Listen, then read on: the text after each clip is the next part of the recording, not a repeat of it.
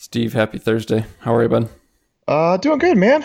Just Idaho announced, which really like a couple weeks ago, I thought 100% this was going to happen, but then came out of nowhere. They did a 21-day total like lockdown, Yeah. non-essential businesses, all that stuff. So, pretty interesting. We're fortunately able to still ship. We can just have one person there at the warehouse, and FedEx will pick up, so we can continue to operate, although be at not at full capacity, but we're fortunately, as of yesterday, literally got caught up on pack orders.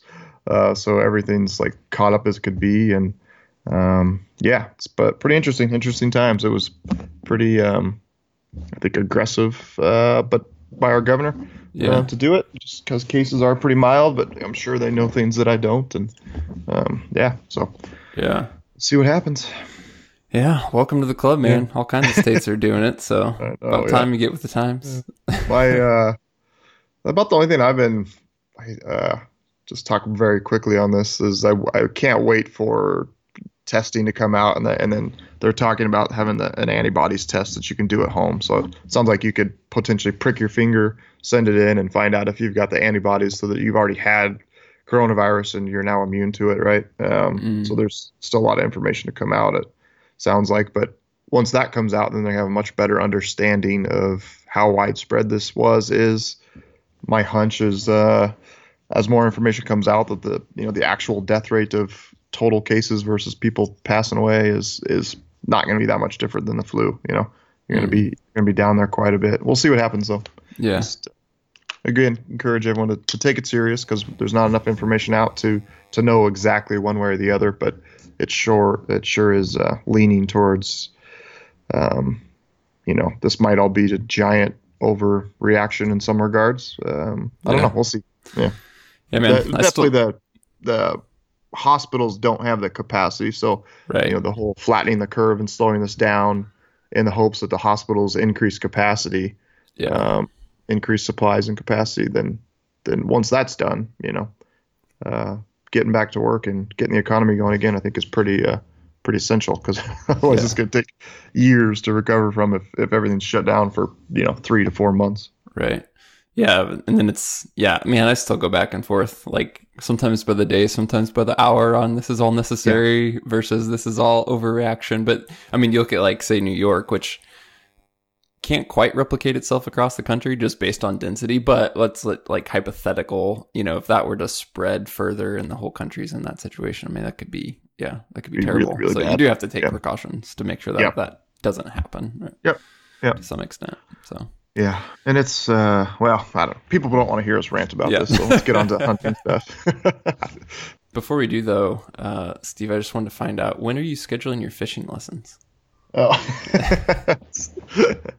so yeah, I told Mark before we recorded. I was hanging out with, or yeah, just yesterday playing with my daughter, and if you've listened to this, I took her fishing last weekend, and I asked her if she wanted to go fishing again this weekend, and she's like, "Yeah, but Daddy, I think you need someone to teach you how to fish."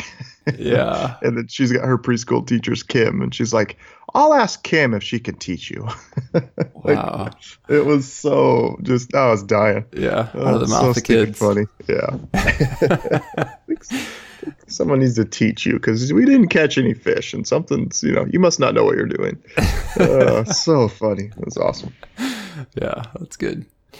All right, let's dive into some questions. Wes wrote in and says, I'm just wondering if there are any techniques to limit or remove condensation at altitude to keep from getting sleeping bags and other gear wet in your shelter. I know it's all about better airflow, cross ventilation, etc., but just hoping you guys had a few tricks or more tips to share. So it sounds like both reducing condensation and then removing it, which are kind of related, obviously, but can Mm. be two separate things.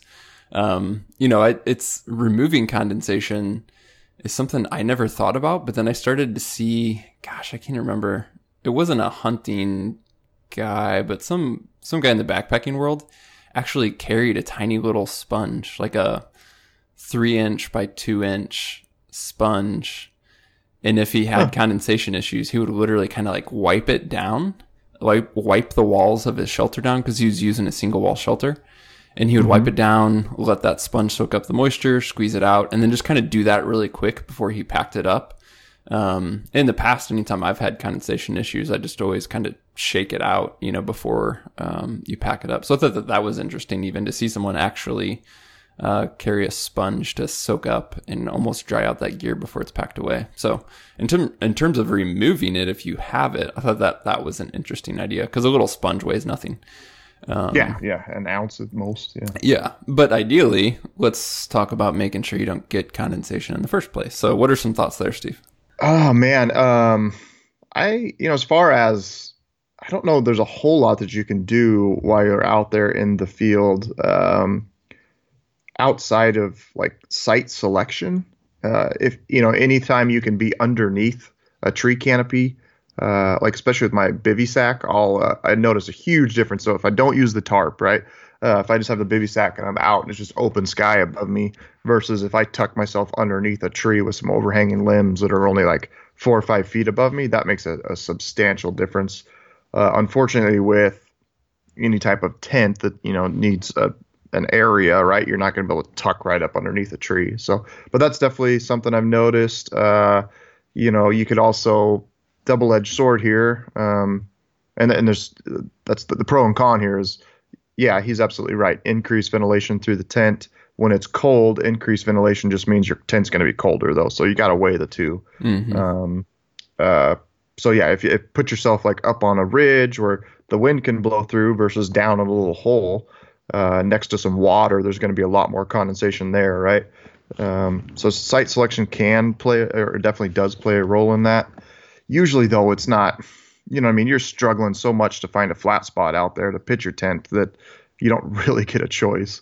Mm-hmm. It is what it is. So it really comes down to shelters, and some are just depends on the fabric and the design and the airflow. There's a lot of factors that go into it, and sometimes you can't really. You can kind of get an idea by like looking at a picture of the tent, like how when the rain flies on, how far is the rain fly off the ground? Is it touching the ground?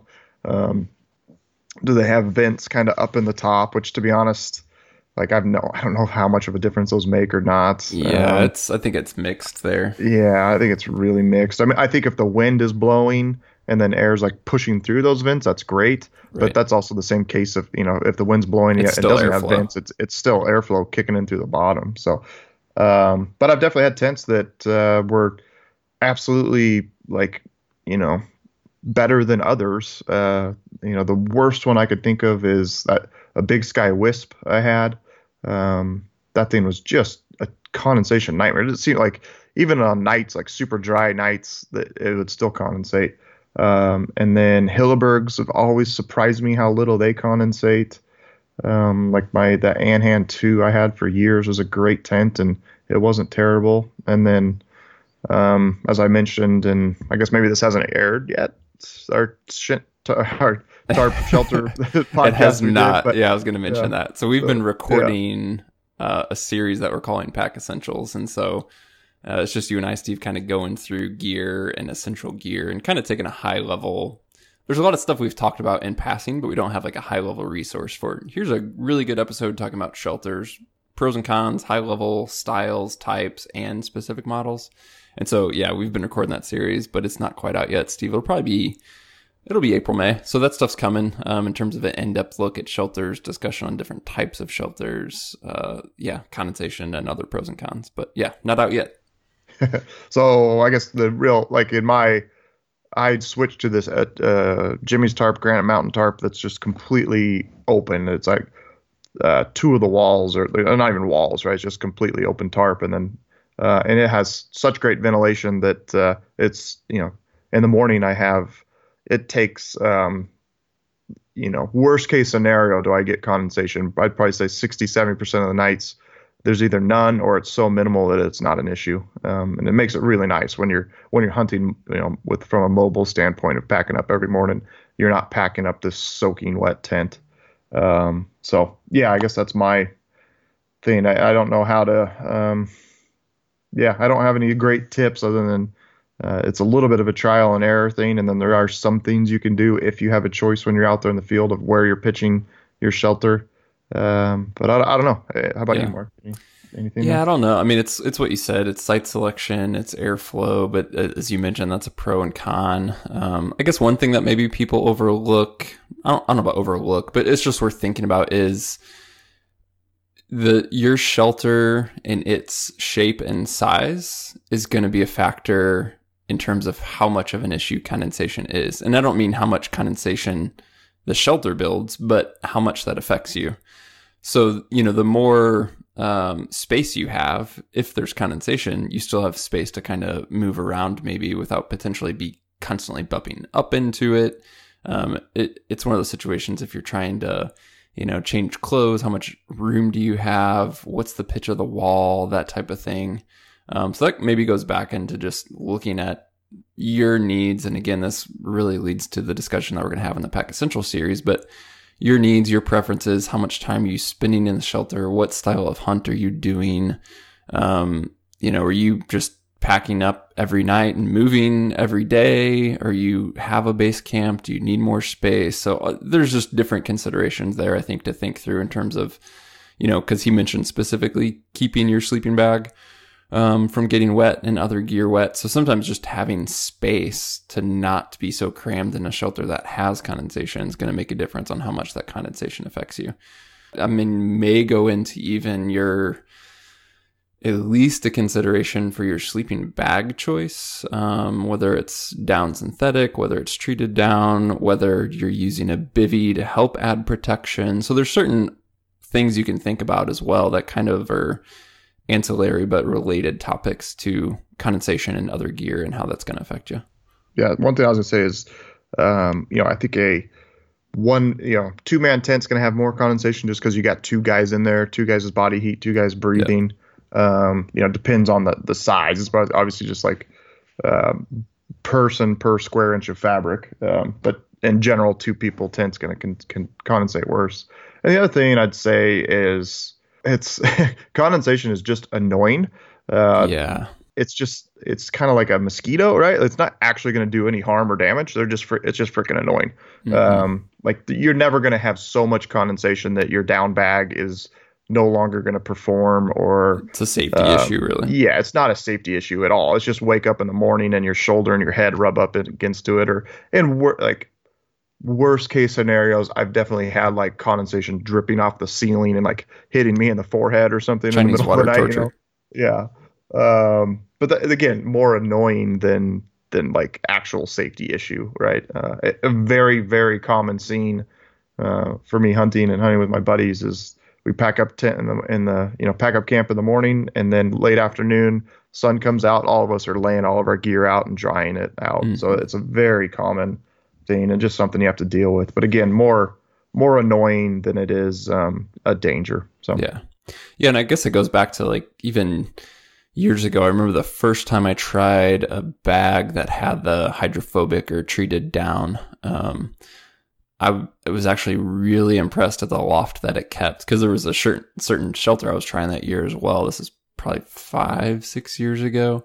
That was kind of a hybrid. So it was a double wall up top, but kind of a single wall at the foot end. And there was quite a bit of condensation at the foot end. And where my sleeping bag through the night had taken on that moisture, that water repellent down did a really good job at keeping loft, because the bottom end of that bag got quite wet, but it didn't collapse. It performed well. I didn't get cold. So it was a kind of a interesting test, if you will, almost unintentionally, of that stuff. That can be pretty impressive. Yeah. I've been doing those down jacket tests and stuff like that. It'd be fun to do. I was tempted to like put one on and jump in the shower and just see how well it holds up under like really, really wet conditions. Yeah. It'd be fun to do that same thing with one of my sleeping bags and see, like, I think I've got an older Mountain Hardware bag that wouldn't have treated down, and then grab one of my newer quilts and do a comparison, because I've never actually done that to see the performance of the stuff. All right. Joe wrote in, when you are out hunting and looking for a spot to camp, do you try to hide your camp so that other hunters in the area don't spot it and mess with your stuff? Have you ever had someone mess with your stuff while you're out hunting and your gear is back at camp? Or do you try to intentionally put your camp in the open so that someone sees it, and maybe they even leave that area because they know someone else is already hunting in that area? Man, I don't know that I've thought about this specifically at all, at least for having camp set up, call it in the backcountry. So there's been times where, let's say I do have a road-based camp or something like that, and kind of leaving camp, leaving gear at the truck. I will try and just kind of lock things up in the truck as much as I can. So like maybe if I leave my shelter up, I will go ahead and throw my sleeping bag or some other gear in the truck and lock it. But in terms of truly, having a spike camp or a backcountry camp and leaving that, I've honestly never really given it two thoughts on hiding it or worried about people messing with my stuff. Yeah, I absolutely have. I guess you're saying that. It's it's situationally, to be honest with you. If I'm in an area, there's one specific spot that we go through great lengths to hide our foot tracks. Like we really don't want people to know we're in there because it is like pretty close to an area that's well traveled. And we we get off the trail for a while prior, and we definitely do things in that area. We hide our camp. I like to have a tent that's a matte color, right? A dark gray, a green, a brown, something that's not going to stand out. And also, and then there's other times when you're hunting in an area where there's probably more hunting pressure. I'd be totally want to throw my tent out there and make it visible so that if somebody's coming by, they go, "Oh crap, somebody's already here," right? Yeah. And I'll go hunt somewhere else. In general, people are going to do that, right? Yeah. They're going to want to avoid other hunters, especially from a backpacking perspective. If I could flip that around. If I hiked into a basin and somebody hid their tent and I never saw it, I just kept hunting, I could interfere with their hunt. Or if they had a tent that was visible and I walked in there, I'm going to turn around and find a different spot to hunt. So I definitely do the same as I'm setting up camp. I'm kind of conscientious about that. So certain areas we want to hide and we want nobody to know we're there, then yeah, we're definitely going to hide that as much as possible. So now I'm curious, Steve, what are you doing actually? You mentioned hiding foot tracks and all that. Is the guy in the back of the group turned around hiking backwards with a broom and sweeping foot tracks? What are you talking about? No, I would just say we're going to get off the trail half a mile before you really need to probably. Yeah. And just get off. And even if you're walking 5 feet to the left of the trail or something like that, just so people aren't following your tracks and all of a sudden they just disappear, or it's very clearly you turned left right there, right, and went up this hill. We go through efforts like that because there's places that you spend a lot of time and effort finding. This one spot in particular, we've never ever seen anybody hunt there, even though there's plenty of hunters that pass by on the trail below. It's just kind of a not obvious spot, but it's a fantastic hunting area. So we do our best to kind of keep that secret. Yeah. Is this I'm not trying to get you to give away hints. Is this for elk or deer though? I'm just curious. It's a deer spot. Okay. I was just thinking the consequences of that for elk, potentially being in the area, but then also getting into calling situations. Thinking of, it's a little bit more harder. Yeah, you're gonna hop off and maybe somebody is walking past this basin that maybe they know isn't great, but then all of a sudden you're also out there throwing locators or something. It's right, yeah, clearly there's not much you could. Yeah, when you're September, there's not much you can do, obviously. But mule deer, you could be, you're just sitting there glassing, you can be quiet, and I've been glassing, bucks, and then you hear people walking down on the trail, then you can, they're going right by you. But you're just looking at this great buck and they're walking, 500 yards below it. And the buck's it's funny to watch the animals react because they just stop and stare and stare. And then once the voices go away, then they just kind of go back to feeding. Yeah. It's pretty interesting. So, but yeah. And then at the truck, I kind of did the same thing. In general, I used to have this little Ford Focus and I would take that anywhere I could. So people would never know. Right. That it was a hunter there. And then my truck, I guess I try to hide stuff so you don't see a bow case or anything like that inside the truck. But and then to be honest, if I pull into a trailhead and there's 5 rigs parked there, I kind of walk around and poke my head in and see okay, that's a hunter, that's not, just to get an idea of what's in the country, Yeah. It's funny, we always joke about too, just thinking of like especially during show season when we travel and all these different companies with their rigs that are like fully kitted out, some of which that guys are personally driving, but thinking of the consequences of guys who are basically advertising, whether it's for a company or not, but basically advertising this giant hunting presence and thinking, oh, that stinks when you're trying to pull off somewhere. Like clearly guys know what's going on there. Yeah, there's not a single sticker on my truck for a reason, man. I don't want people to know. Cool.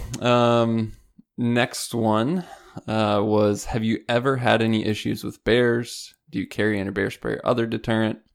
I have not heard you guys mention this yet. We've been hunting in Colorado, haven't had any issues with black bears until last year. We had one come in while we were cutting up a bull that was pestering us, would not leave us alone. And I also ran into another bear just a couple days later while I was solo. Those encounters scared me a bit, and I'm thinking I may carry bear spray or a sidearm next time. Yeah, in Colorado, since you mentioned Colorado specifically, I've sometimes carried a handgun, not always, and then I've always been with somebody, at least on my hunts in Colorado, so like my buddy Jared has sometimes carried bear spray. So probably between the two of us, one of us has had something in terms of a deterrent, whether it's a pistol or bear spray. Most of the time we've had something.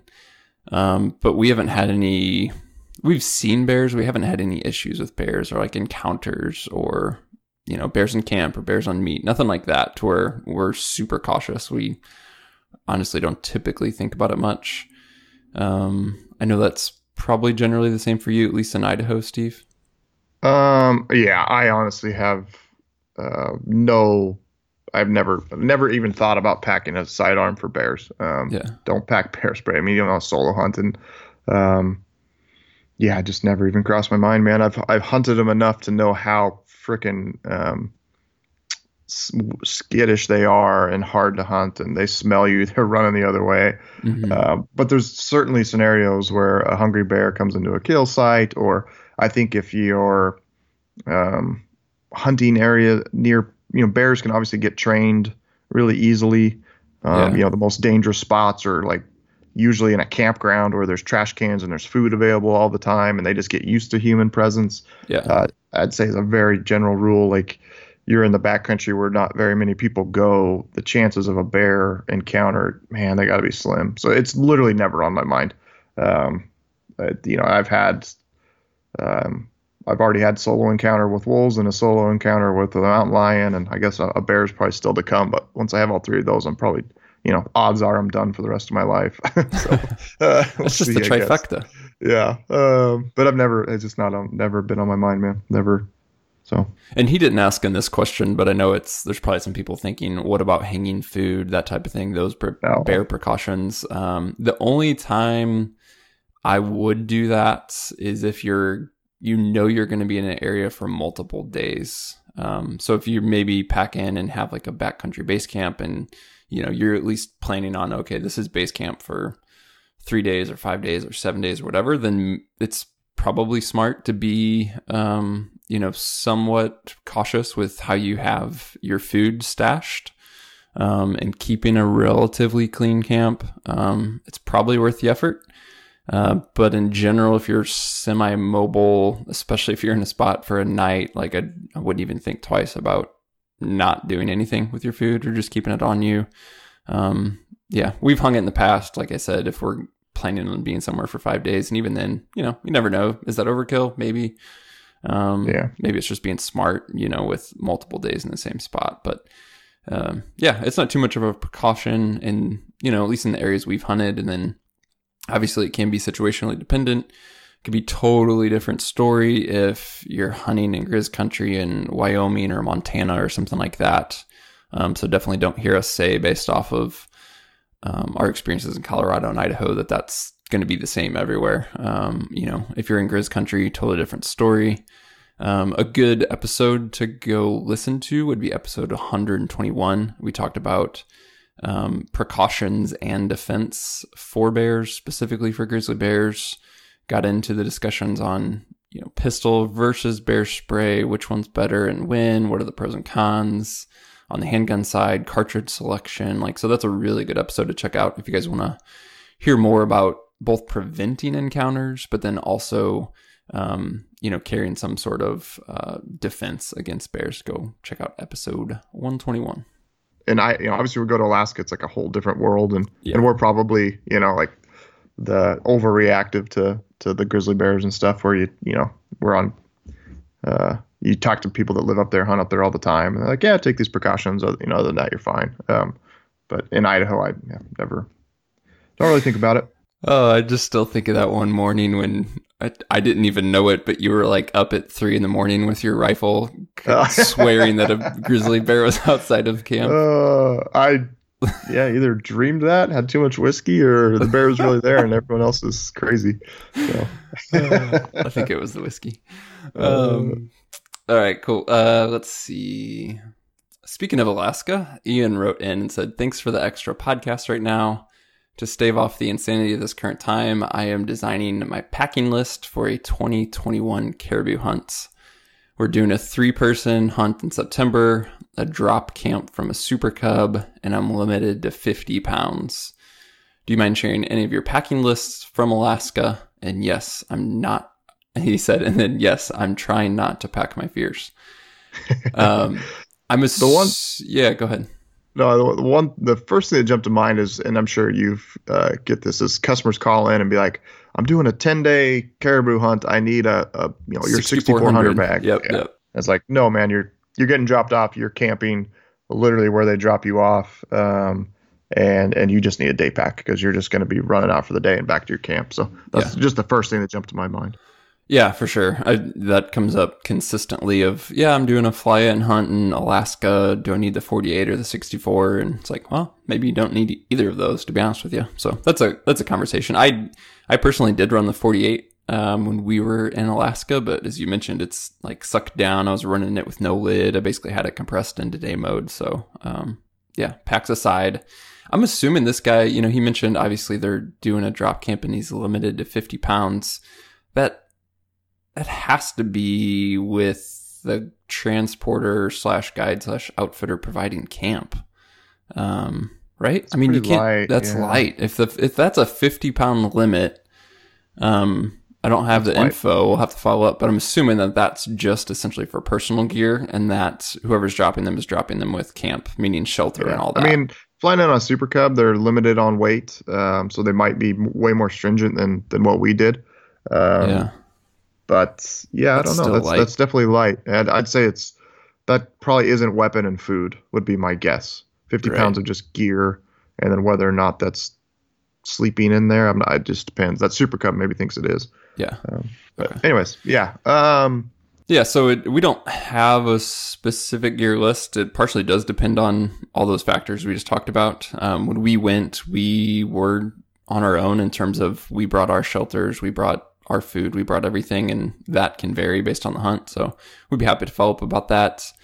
Also, episode 197 and 198 are the episodes we recapped our September caribou hunt from this past fall. Maybe don't hit a to Z gear list, Steve, but like, what are some of the things that stand out aside from your normal, quote unquote, normal hunting gear, like Alaska, September caribou? What are some of the things that come to mind to make sure that you do have with you? Yeah, I mean, first and foremost, you just need to get on the phone with the air service dropping you off and ask questions. So the tent is obviously the biggest one that jumps out to me, is because 95% of the tents that are okay in the lower 48 are not okay on that hunt, as we learned, because every time I've done it, everyone I've talked to, like in a 7-day hunt or whatever it is, you're going to have like 1 to 3 days of 50-mile-an-hour winds and rain and just terrible, terrible weather that a lot of tents aren't going to hold up to. So find out what they suggest on that. You're most likely going to want a 4-season tent, and you're going to, not that you need protection from the snow, because you probably wouldn't get much, but it's the structure. Wind. So structure. Yeah. It's not necessarily like September. It's, I think you could see maybe a little bit more extremes than the lower 48, but it's not like you need a negative 20-degree bag. I think, 15 degrees is probably plenty. A cot, I would ask them on our the moose hunt I did, a cot was absolutely essential. Like hard ground did not exist. The first caribou hunt we did, we got dropped off.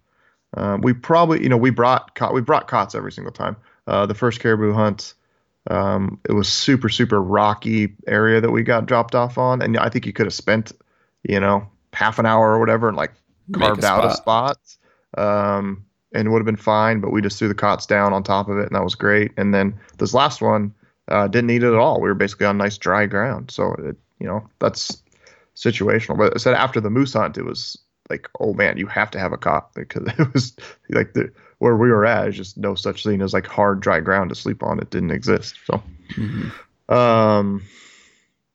one thing that jumped out of mind is obviously you're going to need some type of inReach, some type of communication device.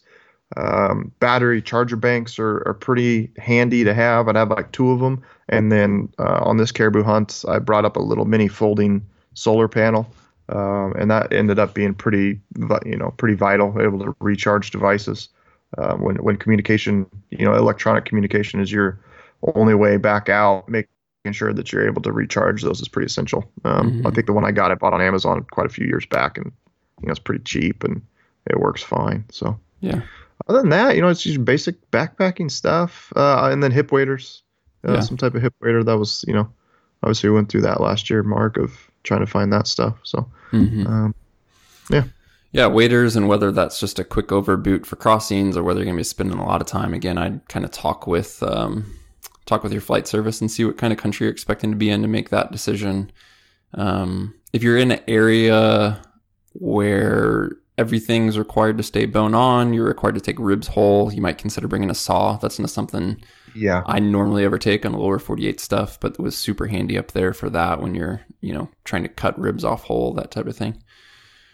I don't know. I mean, I don't know if it was just, obviously you've done it a couple times, Steve, in terms of caribou specifically. I've just done it the once, but I was fully expecting it to be much more extreme in terms of cold, which it was cold, especially when like the wind days. The wind chill was cold, but I also didn't.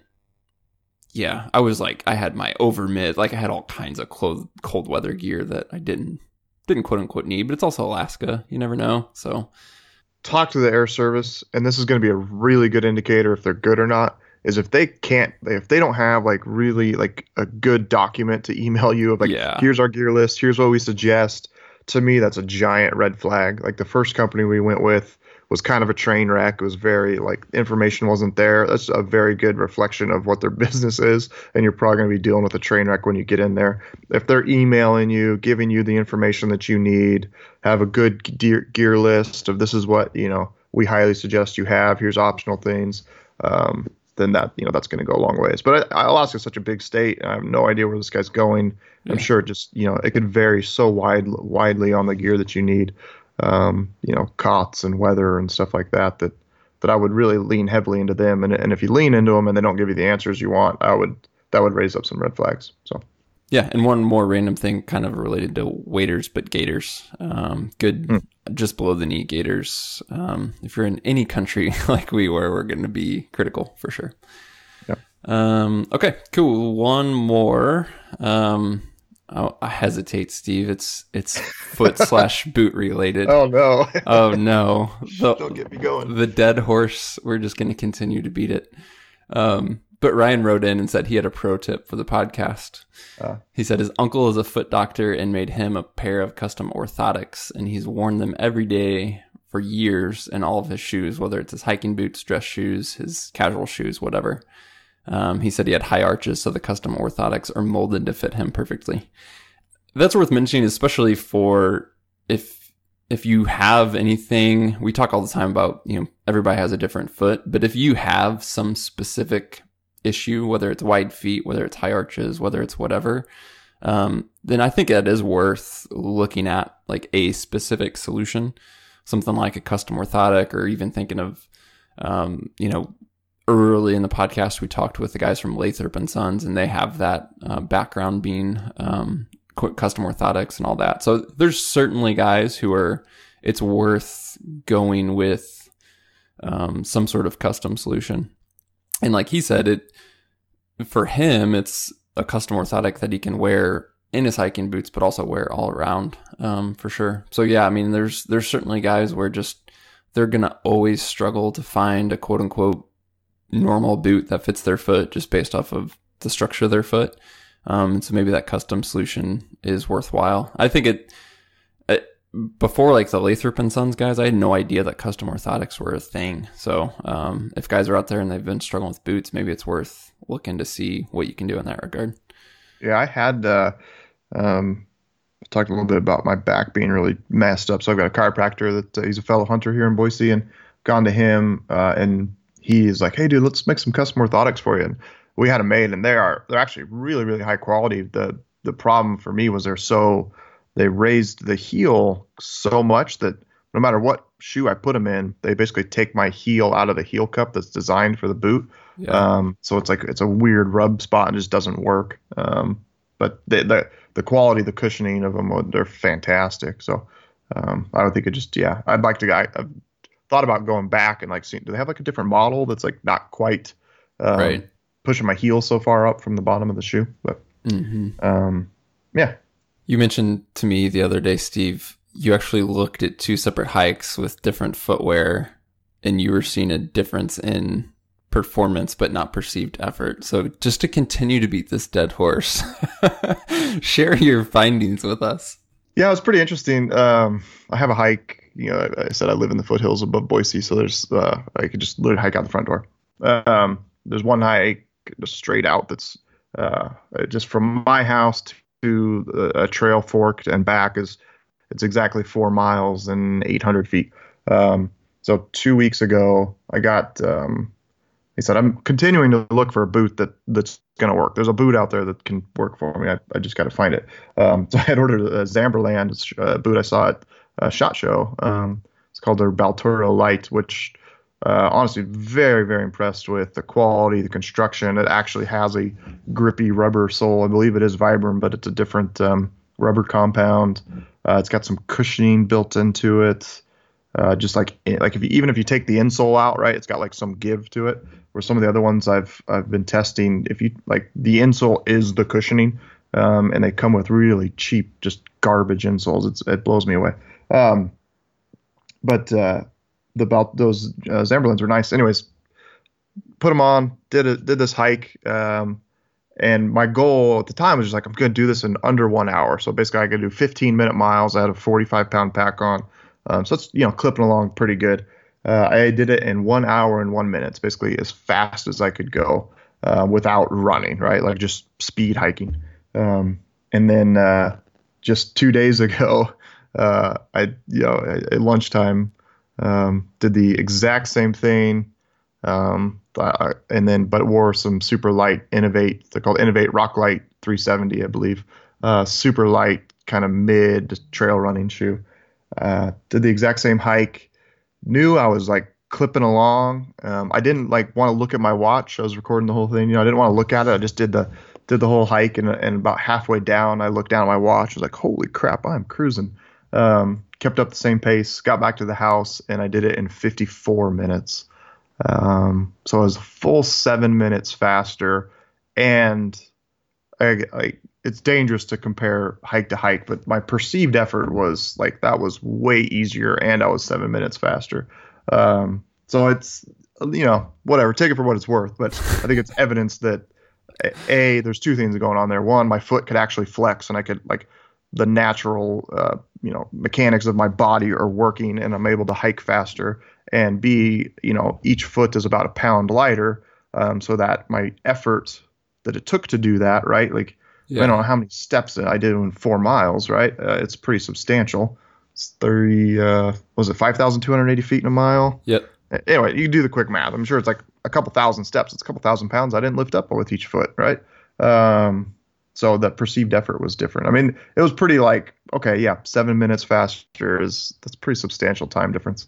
Obviously, that's, when you're hiking and you're moving slower, those things aren't as, amplified, but it is some evidence, at least for me, that what I suggest is, or my thoughts, right, that the boot does slow you down and it's heavier and it takes more effort to move that boot. So yeah. I think it's you got to weigh yeah, I'm done. Done on the boot thing. I've gotten so many emails of guys saying I'm crazy and I'm an idiot. And it's like, all right, here's whatever. further proof. Yeah. My feet like them, your feet like boots. I guess, they said, find what works for you. We had all these acronyms for when we totally had no idea what this podcast series was going to be. And we said TSS for like the stopgap show or the shutdown show or whatever. But I think it's just evolved into the shoe show. The shoe show. I don't know that we mentioned this in the mini ramblings we've had in the last week on boots though, but going back to what you said about weight and perceived effort and basically that weight over the distance, I want to say it was Rob Shaw's crew that years ago did some sort of like research, and basically a pound on your feet, like, so an extra pound in footwear, I want to say he equated it to 4 to 5 pounds of your pack. Yeah. So it's not like a 1-to-1, like, oh, these boots are 1 pound heavier. It's like having a 1 pound, lift the weight, jacket on, or it's a 1 pound weight in my pack. Yeah. Because of your movement, you're actually lifting that weight. And then also think of stabilizing it going down some as well, that because it's specifically on your feet and for that motion, that it's not just a pound, it's actually this exponential influence, I guess. Yeah. I said, go up in the mountains with the heavier the shoe, at the end of the day, you've burnt more energy. And anytime I've done it, I just feel like, I'm more tired. The lighter the shoe, it's like, that day was kind of easy, It's interesting. Coming from the mountain biking world, like, obviously weight on your bike, when you get into racing, saving people start counting grams. The weight on your tires, the weight of your wheels, your rims, is exponentially, like, well, that's where you start, right? Like, it's what, that's where you start saving weight, because that's going to have the biggest difference on how fast you can ride, because it's that rotational energy of getting that moving, getting that weight moving. And same thing, just taking the energy to get your foot up off the ground and then lower it down. Mm-hmm. It's exponential. Yeah, cool. I promise we're done. Don't ask me any more shoe questions. I was just going to say, whatever we talk about next, I can guarantee you that we're going to have a full episode where we don't mention shoes or boots. So whatever the next episode is, it's not going to include that. Cool. Well, that's a wrap for today. Guys, if you have any other questions, topics you want us to hit, go ahead and shoot us an email to podcast@exomountaingear. Hope you're all doing well. Again, just wanted to get these episodes out there for those of us who have some downtime, maybe stuck at home, maybe, looking for ways to pass the time. Got some good feedback. Hope these have been helpful for you guys. Talk to you soon, whether it's via the podcast or shoot us that message to podcast@exomountaingear.com.